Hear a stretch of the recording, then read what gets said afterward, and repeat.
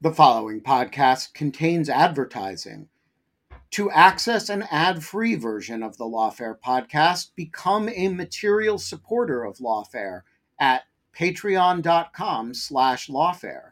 That's patreon.com/lawfare. Also, check out Lawfare's other podcast offerings: Rational Security, Chatter, Lawfare No Bull, and The Aftermath. Hey, I'm Ryan Reynolds. At Mint Mobile, we like to do the opposite of what Big Wireless does. They charge you a lot, we charge you a little. So naturally, when they announced they'd be raising their prices due to inflation, we decided to deflate our prices due to not hating you. That's right. We're cutting the price of Mint Unlimited from $30 a month to just $15 a month. Give it a try at mintmobile.com/switch. $45 up front for 3 months plus taxes and fees. Promo rate for new customers for limited time. Unlimited more than 40 gigabytes per month. Slows full terms at mintmobile.com.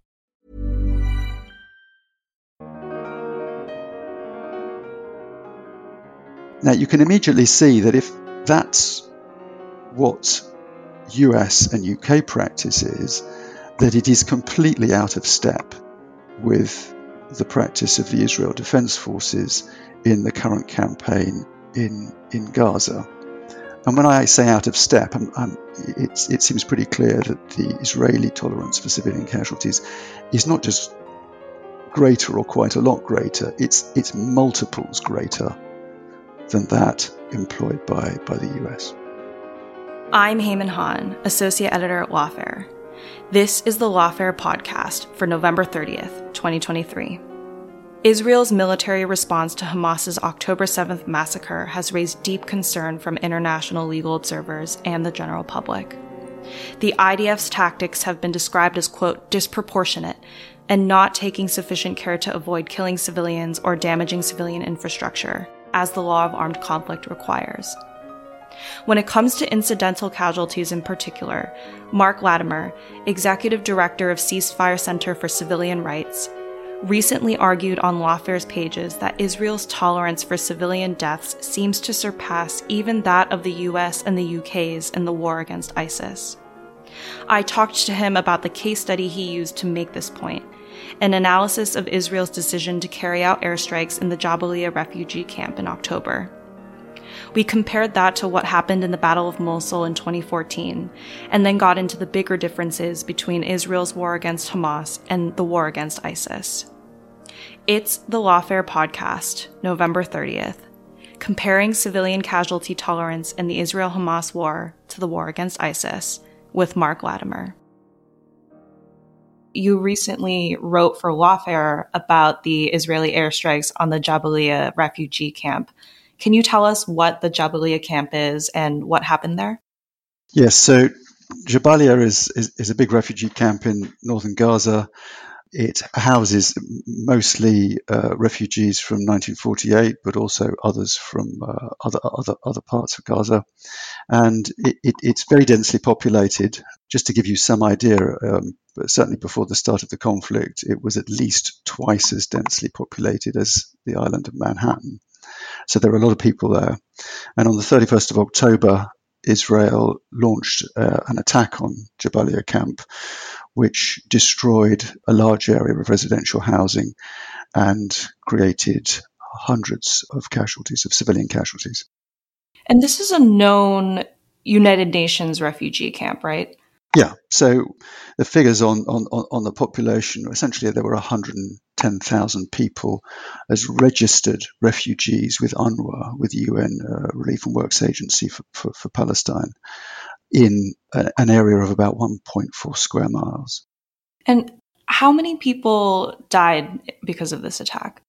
Well, the final figures aren't out, but it's pretty clear that it was at least over 100. Both the director of the local Indonesia hospital, who reported some 120 dead immediately following the attack, but then subsequently in investigations by independent monitoring groups who have also come out with similar figures, we can be pretty certain that over 100 people died and several hundred were seriously injured. Right. And what was the target for this airstrike?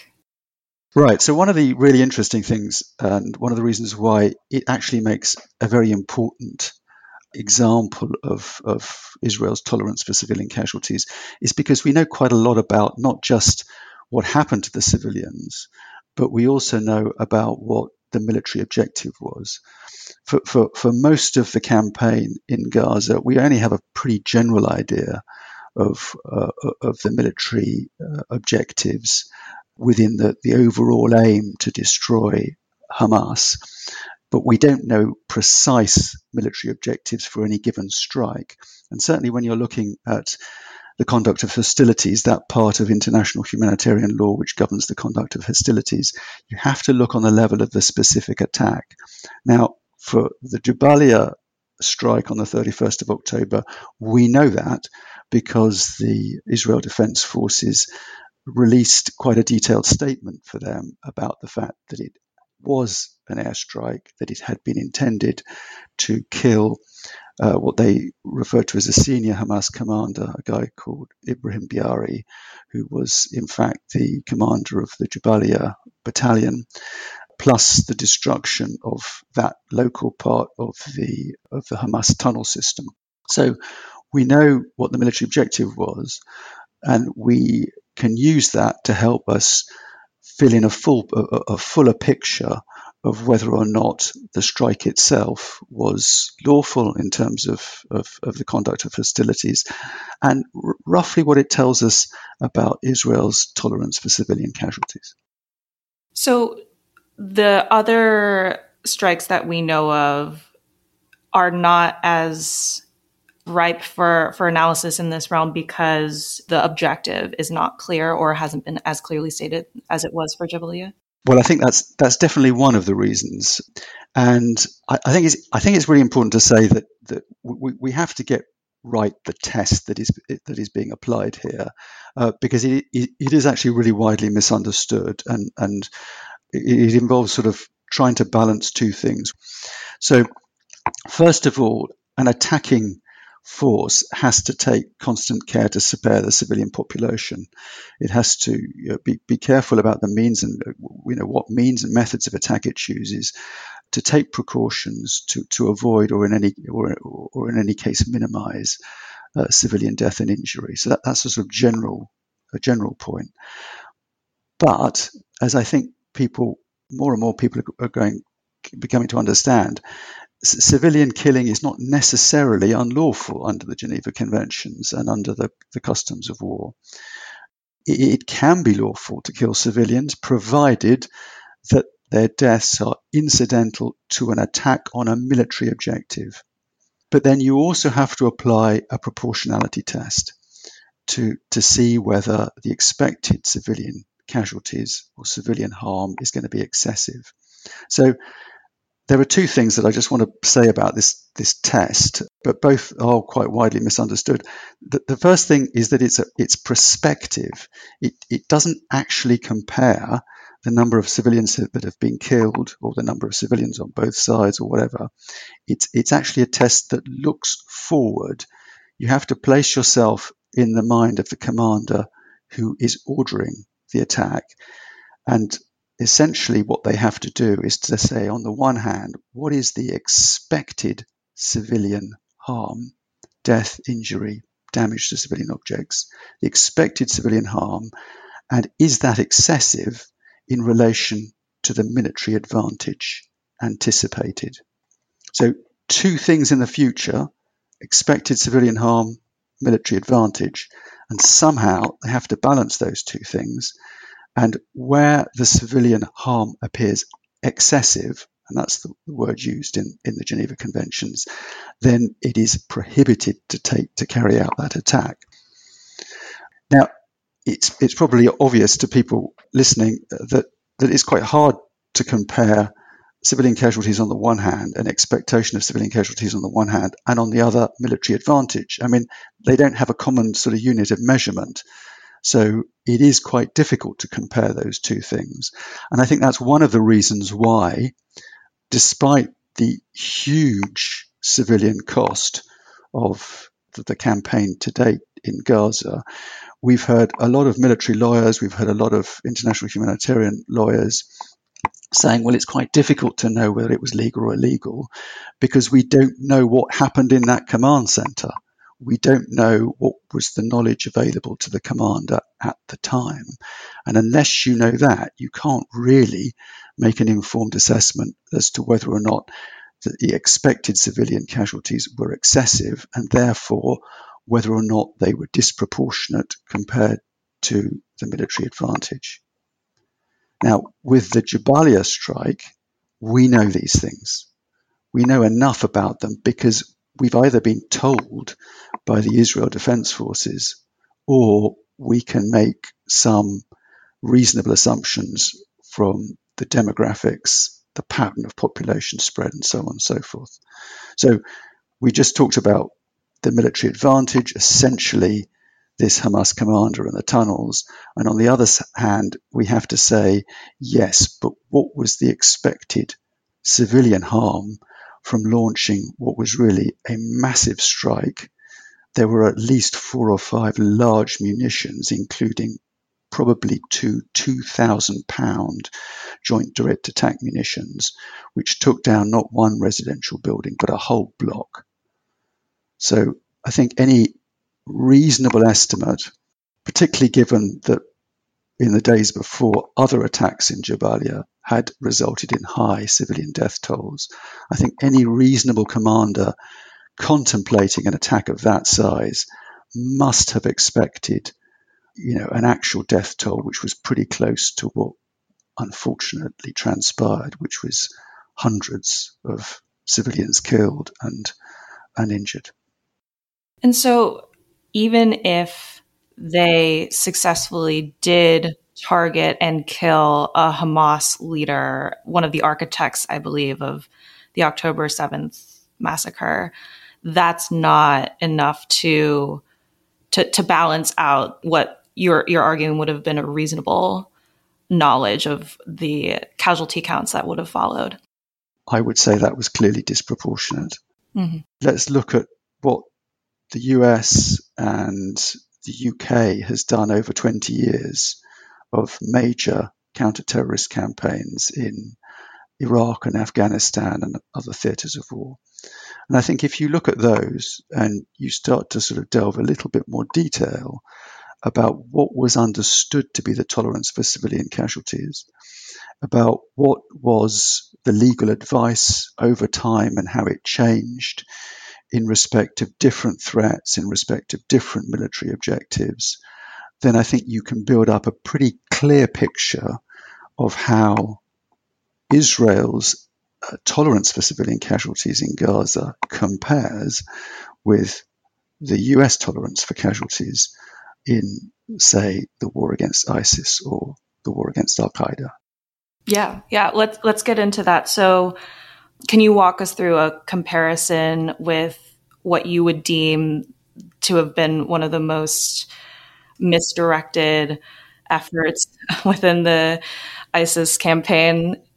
Yeah, so if you take something like the Siege of Mosul, which took place over 9 months, we have confirmed that not from the siege as a whole, but specifically from bombardment by the coalition, so by mainly US and UK forces, that over 3,000 people were killed, over 3,000 civilians were killed, and many independent groups put it much higher than that over a period of 9 months.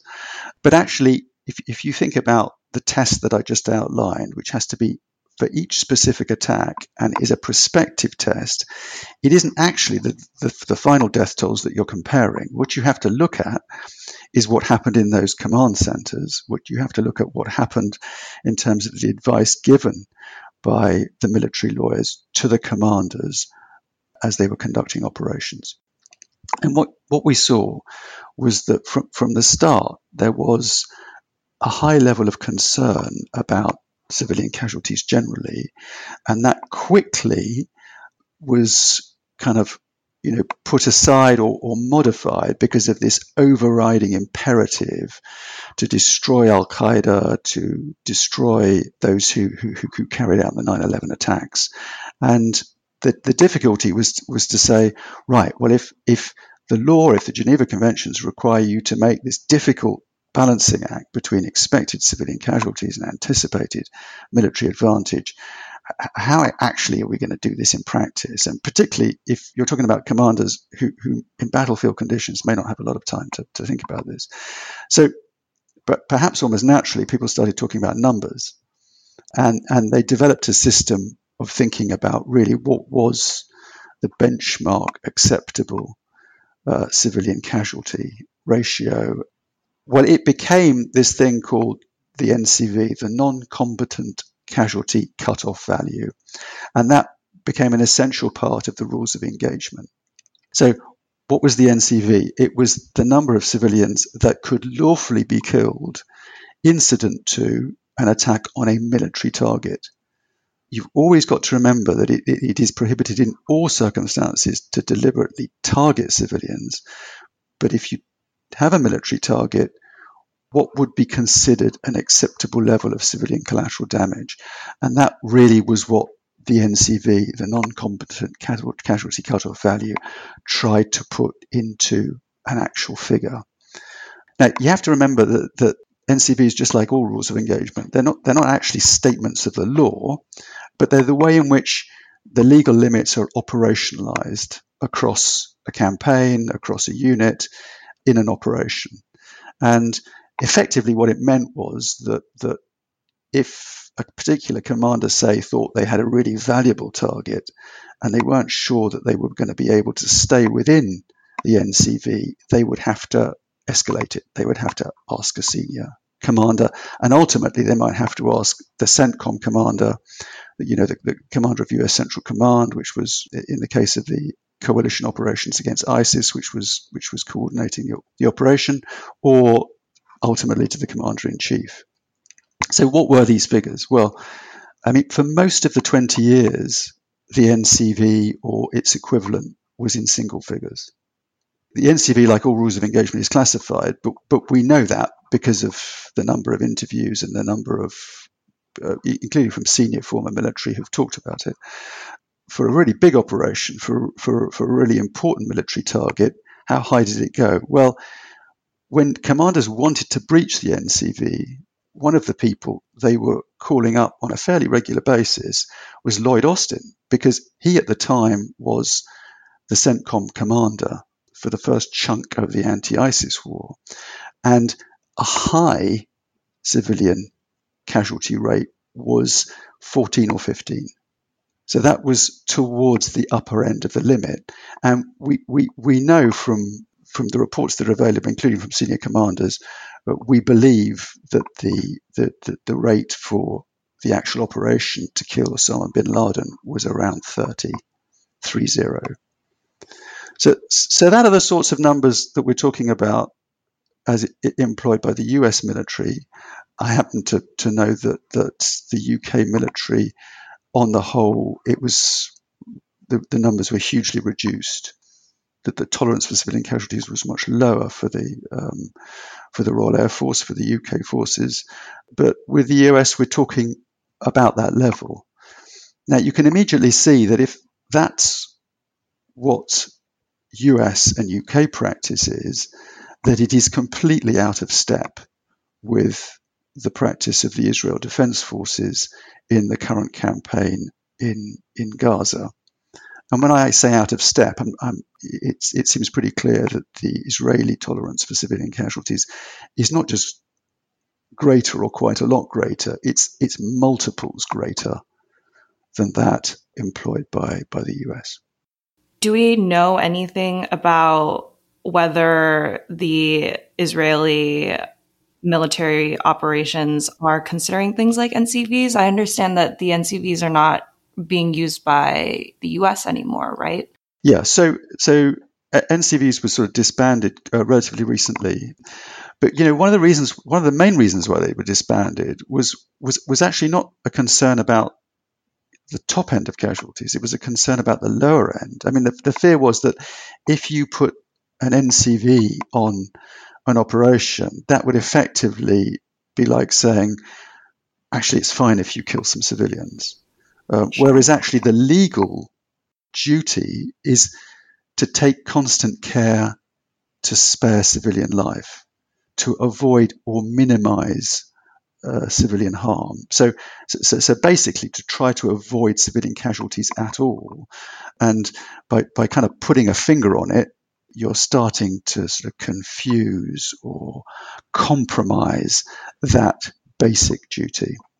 Now, Israel, as far as I'm aware, has never used exactly the same system, but it does have a very long tradition of caring deeply about international humanitarian law. The Israeli Military Advocate General, the MAG Corps, which is basically the equivalent of the US JAGs, the Judge Advocate General Corps in the US. So these are the military lawyers. They answer to the Military Advocate General, who in turn is overseen by the Israeli Attorney General, and all of that falls within the supervisory jurisdiction of the Israel Supreme Court. So actually, the system of legal oversight of military operations is probably stronger in Israel, at least on paper, than it is in the US. So you have to ask yourself a number of questions. What actually is happening? We know because of previous practice that the lawyers are there. The lawyers will be there in the command centers. When Israel goes to war, it brings the lawyers along. But is their advice being ignored or overruled, or have they developed an approach to acceptable civilian killing, which, as I say, is just way out of proportion to anything that the US, or for that matter, the UK, has contemplated over the last 20 years. Life is full of what-ifs. Some awesome, like what if AI could fold your laundry? And some, well, less awesome, like what if you have unexpected medical costs? United Healthcare can help get you covered with Health Protector Guard fixed indemnity insurance plans. They supplement your primary plan to help you manage out-of-pocket costs. No deductibles, no enrollment periods, and especially no more what-ifs. Visit uh1.com to find the Health Protector Guard plan for you. It's that time of the year. Your vacation is coming up. You can already hear the beach waves, feel the warm breeze, relax, and think about work. You really, really want it all to work out while you're away. Monday.com gives you and the team that peace of mind. When all work is on one platform and everyone's in sync, things just flow. Wherever you are, tap the banner to go to Monday.com.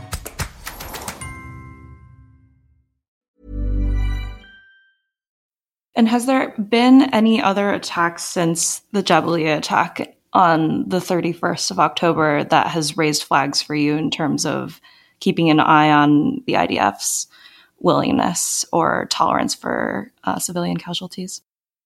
Well, I think the other really emblematic case has been the Israeli attacks on hospitals, and in particular the Al-Shifa hospital. Because you have to understand that quite apart from the rules on proportionality and the rules on taking precautions in attack, there is a special protection in the Geneva Conventions and in international humanitarian law for hospitals and medical facilities. There are different rules protecting those facilities. And, even if hospitals are used for shielding in the sense that a fighter with an RPG can fire off his weapon standing next to a hospital and think that being next to the hospital is going to give him some protection. Even if that happens, the hospital doesn't lose its special protection.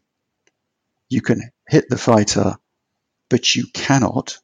In targeting the fighter, you might be creating a danger of collateral damage for the hospital, which would be legal.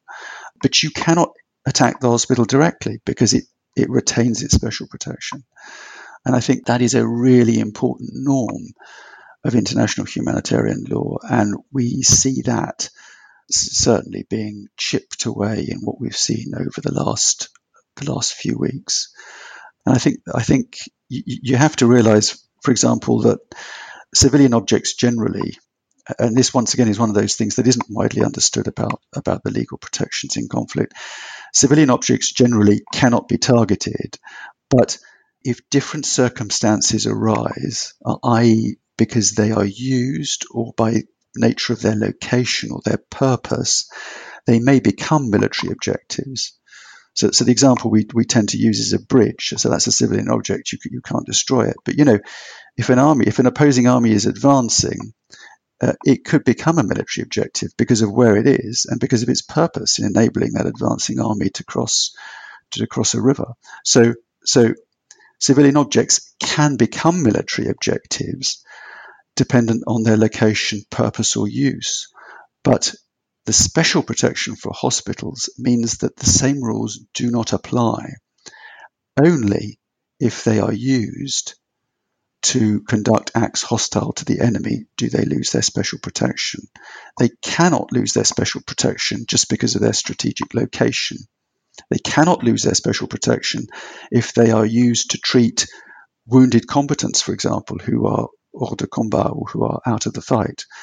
They can only lose it if they are actually used to commit acts hostile to the enemy. So the fact that the Al-Shifa and the other hospitals in Gaza continued to be obviously used as medical facilities, I don't think Israel ever doubted for one moment that they were continuing to be used as medical facilities.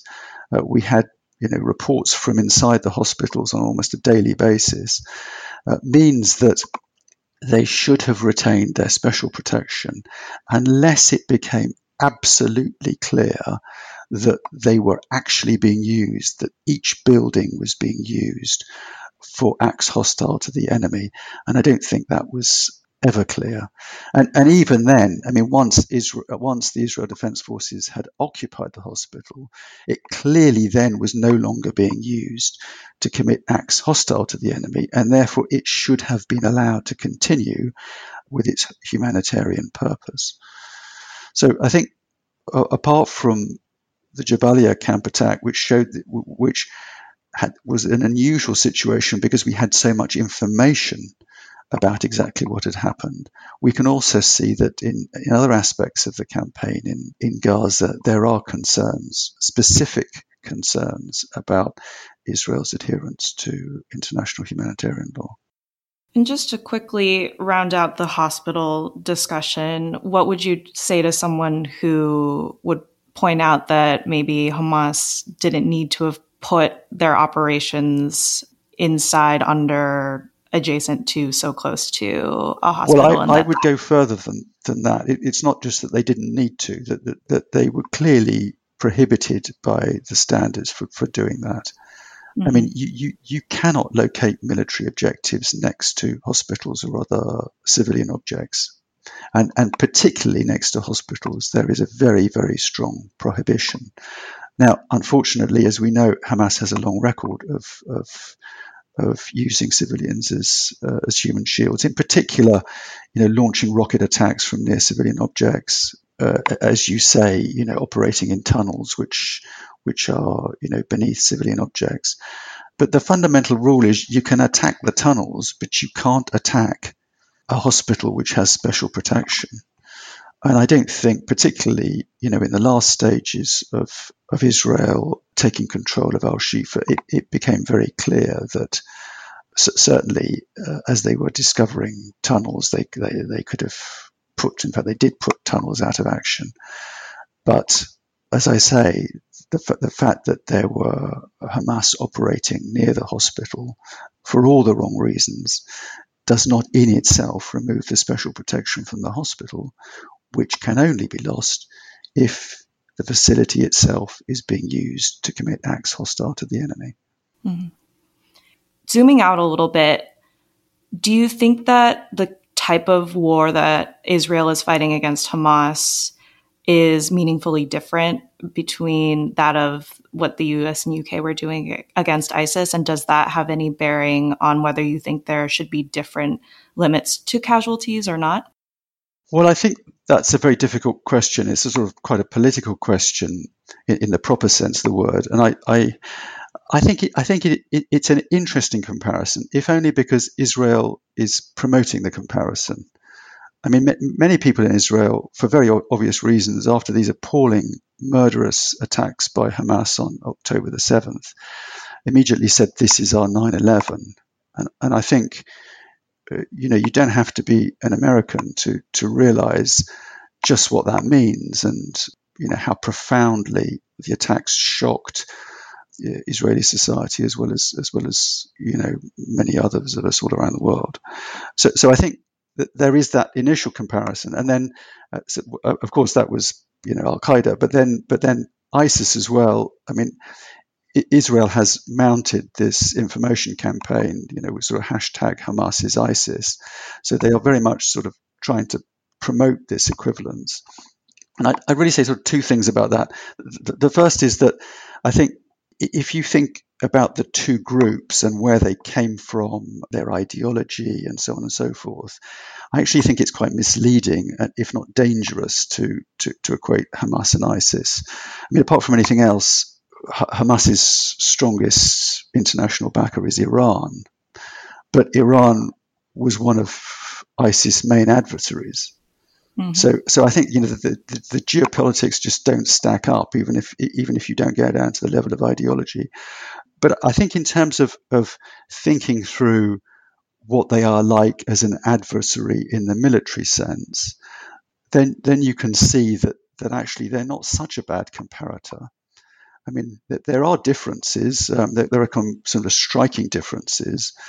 ISIS conquered and occupied large areas of Iraq and Syria for the best part of 3 years, whereas Hamas, of course, has always been confined to Gaza, except for this dreadful raid on October the 7th and the constant stream of rockets that it's firing. But it's never conquered any other territory, and the tactics. There are some important differences. I mean, Hamas thankfully hasn't adopted this, appalling ISIS tactic of the consistent use of suicide bombers, which was one of the most sort of dreadful features of the ISIS campaign. But more broadly, I think essentially both are non-state armed groups which have significant capabilities, but ultimately quite limited capabilities compared to an advanced military like Israel, or of course, in the case of the ISIS war, with the coalition, the US, the UK. But they are embedded in the civilian population.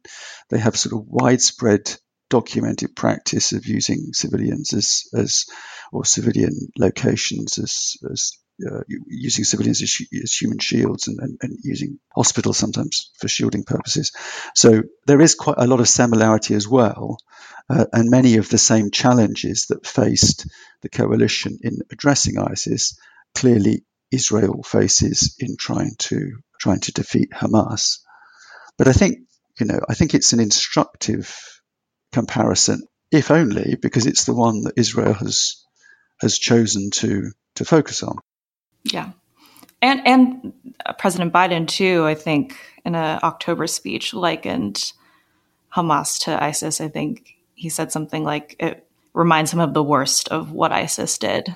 Yes, and I think, one of the reasons why a lot of people are drawn to the comparison is because both ISIS and Hamas have shown a complete disregard for the basic norms of international humanitarian law. And I think that means that people will reach for that comparison for understandable reasons. So far, we've talked about how Israel's actions in Hamas are quite disproportionate to what the US and the UK did against ISIS.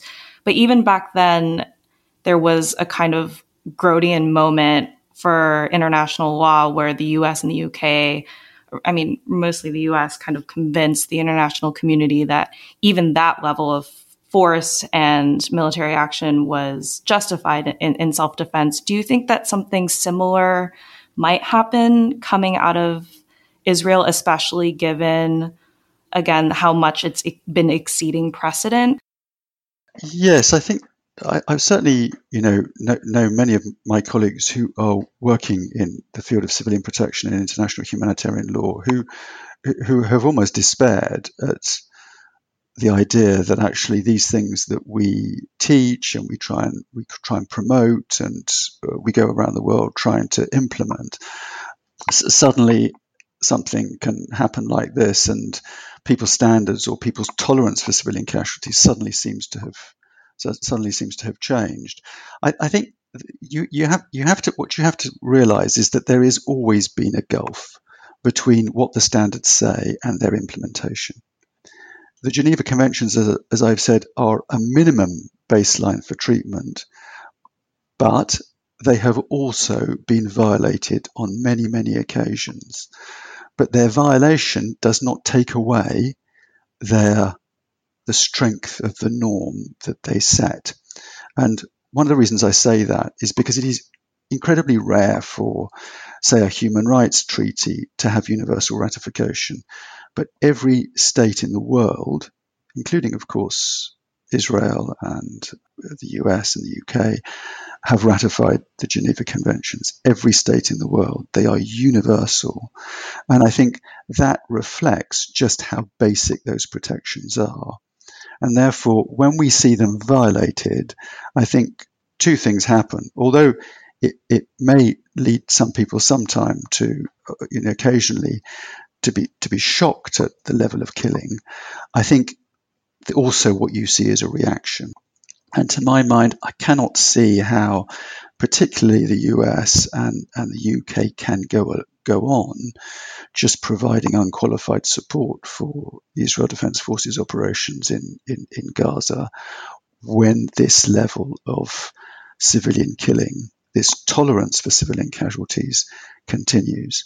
And certainly if we see extended operations in the south of Gaza, we are going to see, based on what we know about Israel's tolerance for civilian casualties, a very, very high level of civilian killing. And I don't think ultimately the Biden administration or the UK government is going to be able to accept that. Would you categorize the kind of support that has been given to Israel right now from the US and UK as completely unqualified? Well, I think it started off with lots of pronouncements saying we stand by Israel, and one can obviously understand after the horrors of October the 7th why that was done. I think essentially what we've had since then is an increasing level of concern expressed, certainly privately, but also in public, about what is happening. But it hasn't made any difference to the support that is offered. And I think making that connection is ultimately what has to be done. I mean, there are rules. There's a Leahy vetting process in the United States. There are rules about arms transfers which make it very clear that an assessment has to be done about how those arms are going to be used, about whether all legal standards are met in the use of those arms. And as far as I can see, that isn't being done with regard to arms transfers to Israel.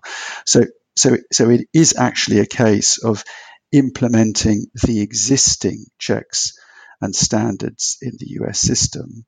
And I think putting those to one side, which is what we've seen up to now, is not really sustainable. My last question is about theoretical red lines that you may be drawing as an observer and an advocate on these issues. What, for you, is the red line to watch out for here, and what you would point policymakers and observers to? Well, I think, quite apart from the legal limitations on the conduct of hostilities, we are just seeing such a massive loss of civilian life now that increasingly there is a global movement to say it is enough, that there has to be some other way of resolving this conflict. There has to be some other way of trying to end the killing.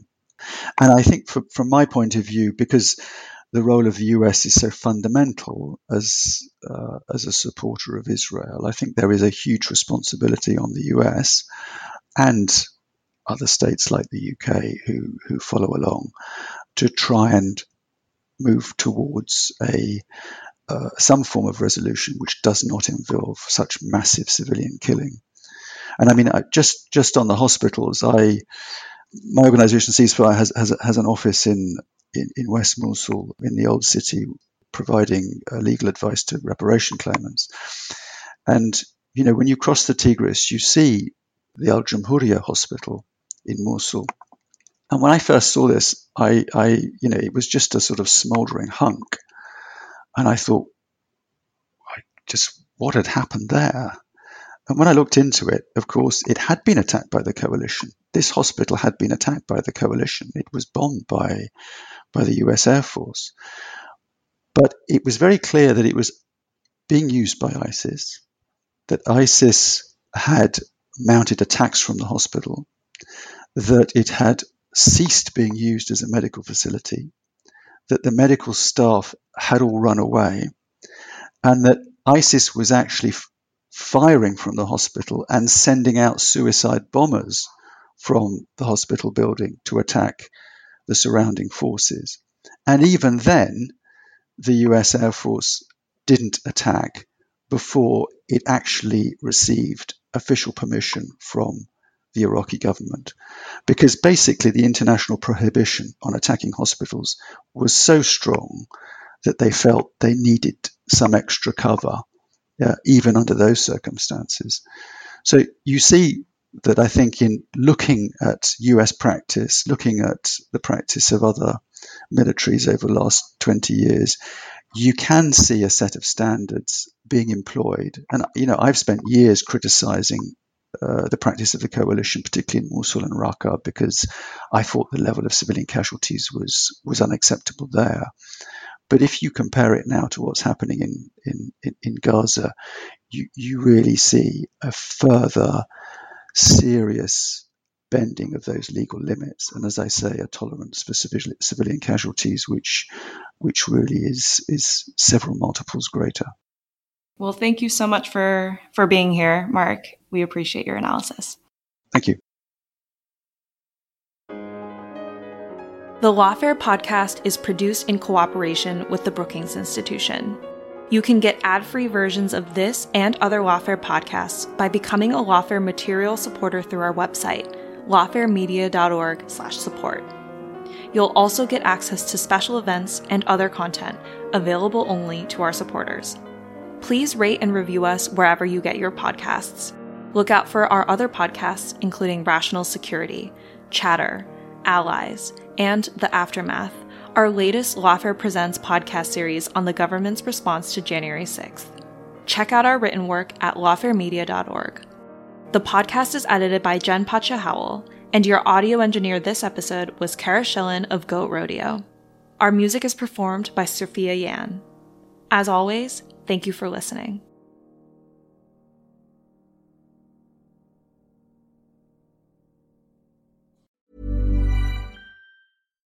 Why don't more infant formula companies use organic, grass-fed whole milk instead of skim?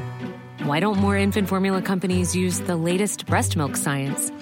Why don't more infant formula companies run their own clinical trials? Why don't more infant formula companies use more of the proteins found in breast milk? Why don't more infant formula companies have their own factories instead of outsourcing their manufacturing?